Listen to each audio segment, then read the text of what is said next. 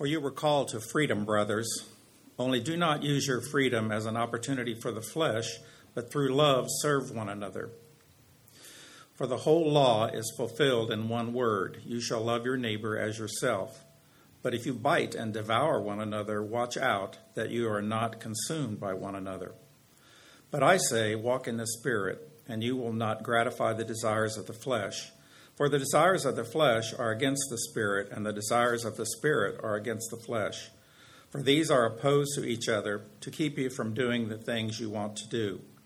But if you are led by the Spirit, you are not under the law. Now the works of the flesh are evident: sexual immorality, impurity, sensuality, idolatry, sorcery, enmity, strife, jealousy, fits of anger, rivalries, dissensions, divisions, envy, drunkenness, orgies, and things like these. I warn you, as I warned you before, that those who do such things will not inherit the kingdom of God. But the fruit of the Spirit is love, joy, peace, patience, kindness, goodness, faithfulness, gentleness, self-control. Against such things there is no law. And those who belong to Christ Jesus have crucified the flesh with its passions and desires. If we live by the Spirit, let us also walk by the Spirit. Let us not become conceited, provoking one another, envying one another. From Ephesians, for no one ever hated his own flesh, but nourishes and cherishes it, just as Christ does the church, because we are members of his body. Therefore a man shall leave his father and mother and hold fast to his wife, and the two shall become one flesh. This mystery is profound, and I am saying that it refers to Christ and the church. However, let each one of you love his wife as himself, and let the wife see she respects her husband. This is the word of the Lord. Okay, if you've been married for more than, let's say, a week, you know what you should know, even if you're not even married, that there are things in the relationship of your marriage that you need to change. There are things that need work in your life and in your marriage.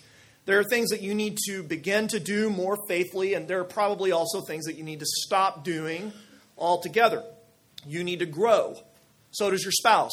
That is one of the presuppositions of Christianity, that all of us are broken, and the walk of Christianity, following Jesus, is Jesus, by his Spirit, putting us back together again over the long process of life. Marriage is one of the main ways in which God does that for us relationally. Paul Tripp is a theologian and was one of my seminary professors, and he wrote a book on marriage called What Did You Expect?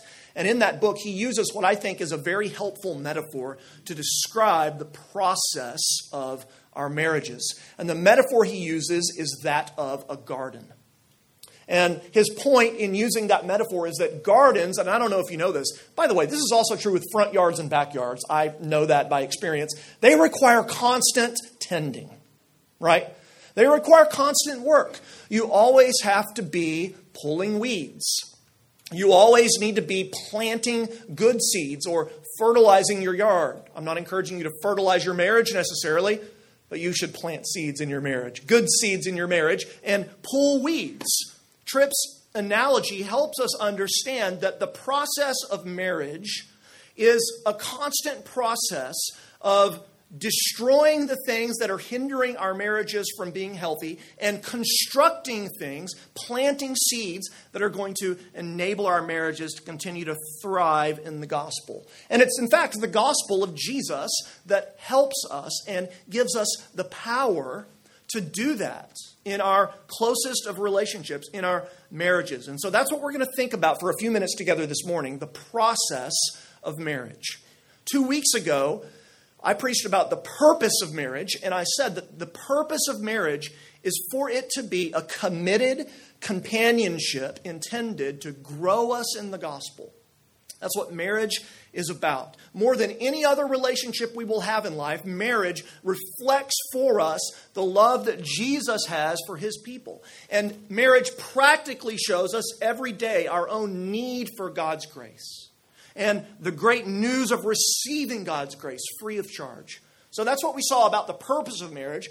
Last week, Alan spoke about the pain of marriage. And I really appreciated one thing that Alan said when he talked about the idea that all of us come into marriage based on the truth of Genesis chapter 3, the truth of sin being in our lives. All of us come into marriage with brokenness. And Alan said that there's usually a silent mutual agreement in our marriages, that if our spouse doesn't address some of our issues and leaves it alone, then we will not address some of our spouse's issues and leave him or her alone. Because, after all, that's going to be a painful thing to go through, to address each other's issues, to address each other's sin patterns. And so, oftentimes, we just sort of ignore it. And so the pain of marriage is actually a good thing. It's the pulling of weeds in our own lives. And so today, I want us to think together about really what that process is all about. How exactly do we grow? And what I want to show you is two major movements in our marriages that have to be constantly happening if we're going to be in this process of growth and change. And then next week, we're going to wrap up the series with a sermon called The Practice of Marriage, where I'm going to give, hopefully, a lot of really very kind of boots-on-the-ground practical helps from the Scripture about how our marriages can grow in health. But today, two movements that need to be happening in our life if we're going to grow. Let me summarize it like this. Here's the main idea for the morning. A growing marriage is our committed companionship moving forward in trust and in love. And so those are the two movements. First, moving from suspicion to trust. Secondly, moving from selfishness to love. Okay, so there's your outline. If you're a note taker, you might find that helpful. If you're not, you might not find it helpful, but that's the outline either way. So here we go. Okay, first, the process of marriage, the process of growth involves moving from suspicion to trust. You'll look at what the Apostle Paul writes to the Galatians. In Galatians 5:16 and following, you can see the importance of growing in trust in our relationships implicitly. He calls the followers of Jesus to walk by the Spirit, there in verse 16, as a result of their being saved, of their being adopted into God's family by grace. They are now in Christ. If you're a Christian, you're a new person. And so you should begin to live out your new personhood, your new identity. In other words, you should cease practicing what Paul calls in verse 19, the works of the flesh. Now just look through that list of behaviors there in verse 19 through 21. These are characteristics that identify our former way of life if we're followers of Jesus, okay? They identify what the New Testament calls our flesh, our way of living apart from the Spirit's help and work. And if what Alan said last week is true, which I think it is, the facts are we all come into the relationship of marriage with these sorts of characteristics going on in each of our individual lives. Think about it this way with me. If we still struggle as followers of Jesus with the works of the flesh, if we're still called to put them to death, then we are bringing those things into marriage, and those things are going to come out in marriage. Look at how relational most of those words are. Enmity, strife, jealousy, fits of anger, rivalries, dissensions, divisions, envy. Almost all of those imply community. They imply relationship. And here's the idea. When those things are coming out of your heart in your closest human relationship, in this committed companionship of marriage, what is being generated as a result is not trust. It is suspicion. Marriage is like a new marriage is like a new car. Shiny, beautiful, drives smoothly, allegedly. But every time these things happen, it's like, hail damage in the car. Every time the works of the flesh impact our spouse, every time we practice jealousy or envy or sexual immorality or any of these other things, fits of anger, it's like a hailstorm has happened in our relationship. And what was once a new car, over time, grows in dents. And if we're not careful, if we don't do the remedial work that's necessary on our vehicle, eventually it's such a clunker that we don't want to get in it and drive down I-35. Heck, we might not want to do that in a new car, right? But we for sure aren't going to want to do it in a clunker that we can't trust on the road. Here's the point. All of us, because these works of the flesh impact our lives individually, all of us have to work constantly. We have to tend the marriage garden to build trust and cast out suspicion. We must walk by the Spirit and stop doing these things if trust is going to be built. Can I talk to you folks freely? Some of your marriages are not healthy.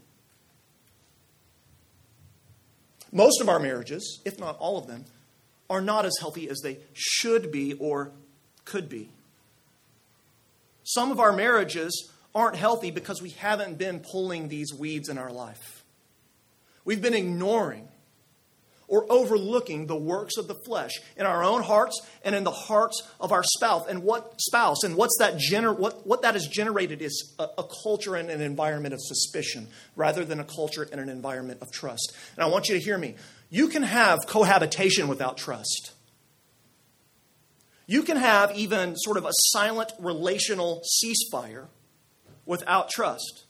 But you cannot have the intimate, committed companionship that marriage is intended to be without a growing trust in one another.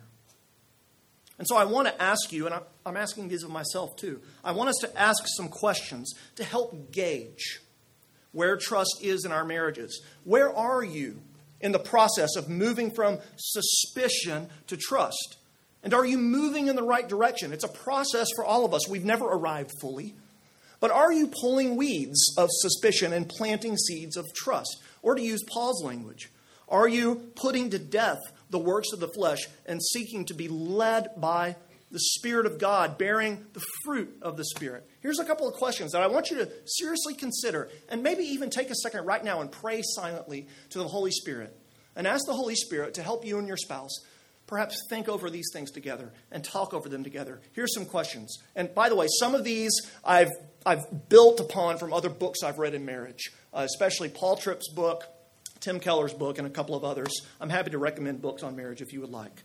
So here's a couple of questions to help you know where you are in the trust factor. First, are you able to step into your spouse's shoes, especially on an emotional level, and empathize with their struggles and pains? Or are you self-absorbed and self-focused, captivated by your own interests? Is this in the process of growth or not in your life, in your marriage? And here's why that's important. It's hard to trust someone who you don't feel like understands what you're going through or what your values are or what your struggles are or what your pains are. It's hard to trust someone. It's hard to place yourself in that person's hands. And so one way to ask yourself is, our marriage growing in trust is to ask yourself, can I empathize with my spouse? Can I place myself in his or her shoes? Can I relate to his or her emotional life? Second question, do you make excuses for your failures to do what you have promised? Or are you quick to confess sin? Now, here's why that's important. When you're in a marriage and your spouse comes to you with something that you have done that has hurt him or her, that has offended him or her, and you hear that and initially get defensive. I know, because this is my tendency. I do it all the time. When the nuclear defense system relationally goes up, the silos are bringing the missiles. You're ready to attack, baby. You get defensive. When that happens, listen, that does not engender trust. You don't need a PhD in counseling, by the way, to figure that one out. It's hard to trust someone with whom anytime you go to them with an issue you have, they immediately put on their shoulder pads and their helmet and get defensive. They stiff-arm any issues that you're going to bring to them. Paul Tripp writes this: self-righteousness, unapproachability, defensiveness, and self-excusing are all toxic to trust. You will not trust your spouse if in time of failure she is unwilling or he is unwilling to look at himself or herself. Now, listen, I often talk to people in counseling situations pastorally, and I often talk to myself in my own marriage about this, who avoid conflict. A lot of you avoid conflict because partly you don't like it, but also you don't want to deal with how your spouse responds when you bring an issue to them. You just get tired of having to fight when they get super defensive. And part of what we need to hear, I think, is that you people need to fight. You know that? Some of you avoid fighting so much in your marriage that it's actually a huge weed in your garden. You guys need to fight. You just need to learn to fight constructively and not destructively. If you're in a relationship where there's a history of so often one partner being super defensive anytime an issue is addressed, the other partner is going to, over time, just stop bringing it up. And what does that generate? It generates suspicion. So are you growing in the ability to receive godly criticism from your spouse and confess your sin? A third question, thinking about trust. Do you share your dreams, fears, and hopes? Basically, the worst things about you and the best things about you. Think about it that way. Do you share those with your spouse? Or is it easier for you to be quiet and share them with someone else? Now, I'm not saying you shouldn't have other close relationships, but oftentimes a warning sign in our trust in our marriages is when we find it easier to share our truest, deepest selves with someone other than our spouse first. And so, how are you doing in that? In the past, maybe you've shared and they've not listened. I know I've been guilty of that. Maybe they've made fun of you. Maybe they've shown little or no interest at all. So now you find yourself going to other people to have your deepest emotional needs met. Listen, I just want to encourage you to hear that that is a really, really bad sign for the trust or suspicion to trust movement. Those weeds need to be pulled as you walk in the Spirit. Okay? One more question. Do you ever wonder what the other is doing when they're not with you? Very simple. Listen, trust means this. Trust means you have no concern whatsoever about what your spouse is doing when they're not with you. Can your spouse always follow you on that little Find My iPhone app? Can your spouse read right now all of your texts and emails without you giving it a second thought? If not, you need to pull some weeds. If not, you need to move along in the process of suspicion to trust. Now, instead of beating myself and beating all of us up, let me say this. Healthy marriages are regularly moving forward from suspicion to trust in these and other practical ways. And the power, listen, the power to do this is in the gospel of Jesus Christ. How? How does that work? Listen, well, for another person to trust you, you must be willing to admit and confess when you have been wrong, when you have been untrustworthy, when you have sinned. And it's the gospel, the good news of Christianity, that helps you do this, because the gospel tells you that you are actually more sinful than you think you are. Welcome to Christ Church. Good news. You're worse than you think you are. But God knows this about you. And the gospel says when you confess your sin, He forgives and welcomes you fully into the freedom of forgiveness. The gospel says that being honest about your struggles brings you acceptance with Christ. Being honest with your struggles brings you acceptance with Christ. If that's true in your relationship with Jesus Christ, and you believe that, then that truth empowers you for you to be more and more honest about your struggles in your marriage. And as you're more and more honest in your struggles in your marriage, you can more and more experience the beauty and joy, not just of vertical forgiveness, but of horizontal forgiveness in your closest and deepest relationship. The gospel tells you that there's nothing that you need to hide if you believe that you are loved. So you can be honest. You can be open, not shrouding your life in secrecy and darkness and suspicion. Jesus frees you to do so. So in the power of the gospel, our marriages are designed by God to move over the course of a life from suspicion to trust. Secondly, the process of marriage is a movement from selfishness to love. Go back to the text with me. Look at those first few verses, Galatians 5:13 through 16. Paul tells us that in Jesus we are called to freedom.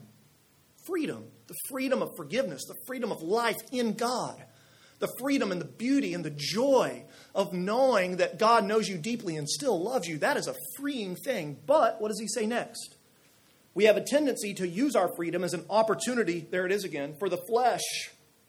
But instead of using our freedom to indulge suspicion and selfishness, the gospel calls us to use our freedom to serve one another in love, verse 13. And then Paul says the whole law, all of the Old Testament is really fundamentally about two things: love God and love your neighbor as yourself. So Paul calls followers of Jesus here, in our freedom in Christ, to understand the true purpose of that freedom, the true purpose of Christian freedom.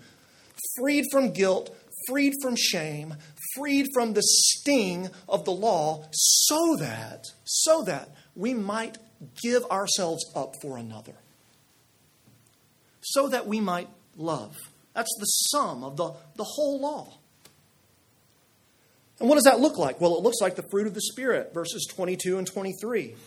And I'm going to give you hopefully some more practical examples of what that looks like next week. We're going to talk about some here in just a minute.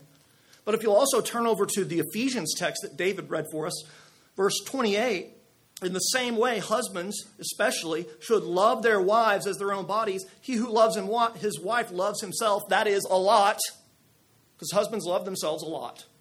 Shocker, right? I know. If you love yourself a lot, you should love your wife like that. For no one has ever hated his own flesh, but nourishes and cherishes it. Therefore, just as Christ does the church. So he's saying love in a marriage relationship is, verse 25, giving yourself up. Giving yourself up for the other.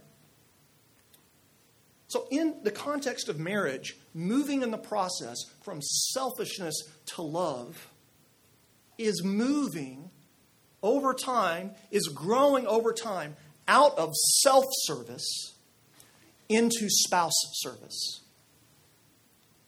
It's growing from self-loving to self-giving. Do you know how powerful that is? I love this quote from Amy Bloom. Here's what she says: love at first sight is easy to understand. It's when two people have been looking at each other for a lifetime that it becomes a miracle. I don't think she means that in some sort of jaded way. I think that's true. Self-fulfillment and self-love are not that powerful. They start and they stop with you. But self-giving and sacrificing for another, that's something that's actually incredibly powerful, because they change you, they change the other person, and by God's grace, they actually change the community around you as well. Remember that song, Huey Lewis, Back to the Future, The Power of Love? It don't take money. It don't take fame. You don't need no credit card to ride this train, right? Tougher than diamonds, stronger than steel. You won't feel it until you feel the power of love. Love, you like that? Love is powerful. Huey Lewis got it, at least on that line. Huey Lewis nails it. Love is a powerful thing. The beauty and the joy and the hope and the glory of life is found in giving yourself up for others. You know that's what Jesus of Nazareth talks about all the time? Jesus says the first will be last, and the last will be first. And that's actually what Jesus does. He takes the form in the gospel. He takes the form of a servant. He gives up his own life for us. And so we are living as God made us to be when we are loving other people, especially our spouse, through the act of deliberate, self-conscious giving ourselves away. Andrew Peterson is a Christian singer-songwriter that I really like, and I might have used this song before. He's got a song about his marriage that he titles Dancing in the Minefields, which is a great song for marriage. And at one point, he says this in the song. He sings this: the only way to find your life is to lay your own life down. But I believe that is an easy price for the life that we have found. Listen, the beauty of marriage is found in the lifelong commitment to the process of loving and serving your spouse above yourself. So are you growing in that process? Are you on the path of moving from selfishness to love? Let me ask you a few more questions, as I did with the first movement from suspicion to trust. Here's one. Are you increasingly willing to have your life complicated by the needs and struggles and pains of your husband or wife without bitterness or anger? Guess what? We don't like our lives to be complicated. We don't like our plans to be interrupted. We don't like dealing with other people's problems. But love, according to the Scriptures, love according to God's own character, is the willingness to abandon the demand for a comfortable and predictable life. It's willing to enter into the pain of the other. This is something Marianne, my wife, has said to me often. When she maybe has an issue or a problem, she'll come to me and say, this is bothering me. And I'll say, well, that's not bothering me, so it's not a big deal. And she'll say, listen, if it's bothering me, if this is an issue with me, even if you don't think it's an issue, it's an issue. If one partner has an issue, it doesn't matter if the other partner thinks it's an issue or not. It's an issue because you're one flesh. You're united. You're in a committed companionship. And so are you willing more and more, increasingly over time, to see and to enter into the pain and struggles and neediness of your spouse? That's what love is. Second, are you increasingly able to lay down your rights and preferences and criticisms in the little moments of life? The little moments of life are what matter. Do you guys know that? Marriages, like most marriages, do not crumble because of huge, major incidents. Most marriages crumble because weeds grow in the garden and choke it out over a period of years. Marriages crumble because the little things, the little moments, are not tended to. I love this quote from Anais Nin. She says, love never dies a natural death. It dies because we don't know how to replenish its source. It dies of blindness and errors and betrayals. It dies of illness and wounds. It dies of weariness, of witherings, of tarnishings.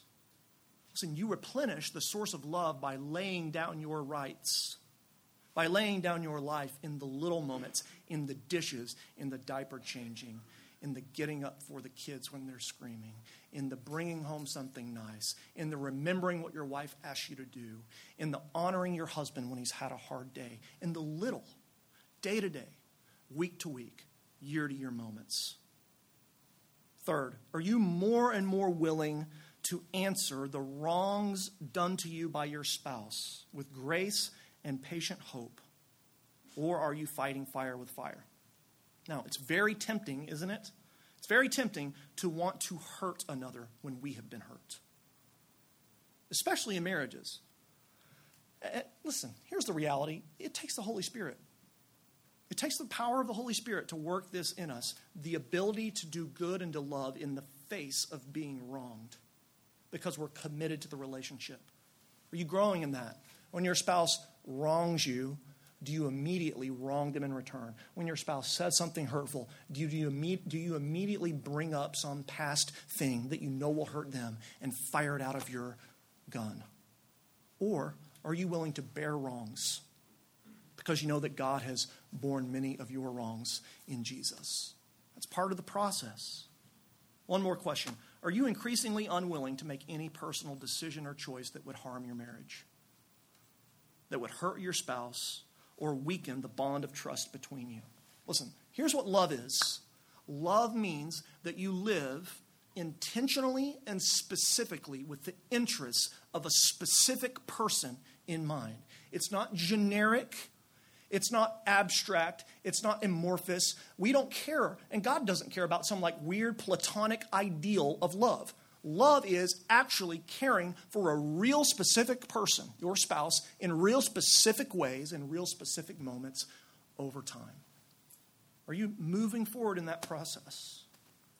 Are you more and more willing, by God's grace, to lay down your life for another? Those are the movements of a marriage that's growing in health. The movement from suspicion to trust and the movement from selfishness to love.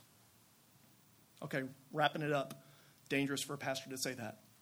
It doesn't mean I've got 20 minutes left, I promise. Wrapping it up here, okay? Hearing these things about trust and love should make it clear to all of us that we do not do these things perfectly. Amen?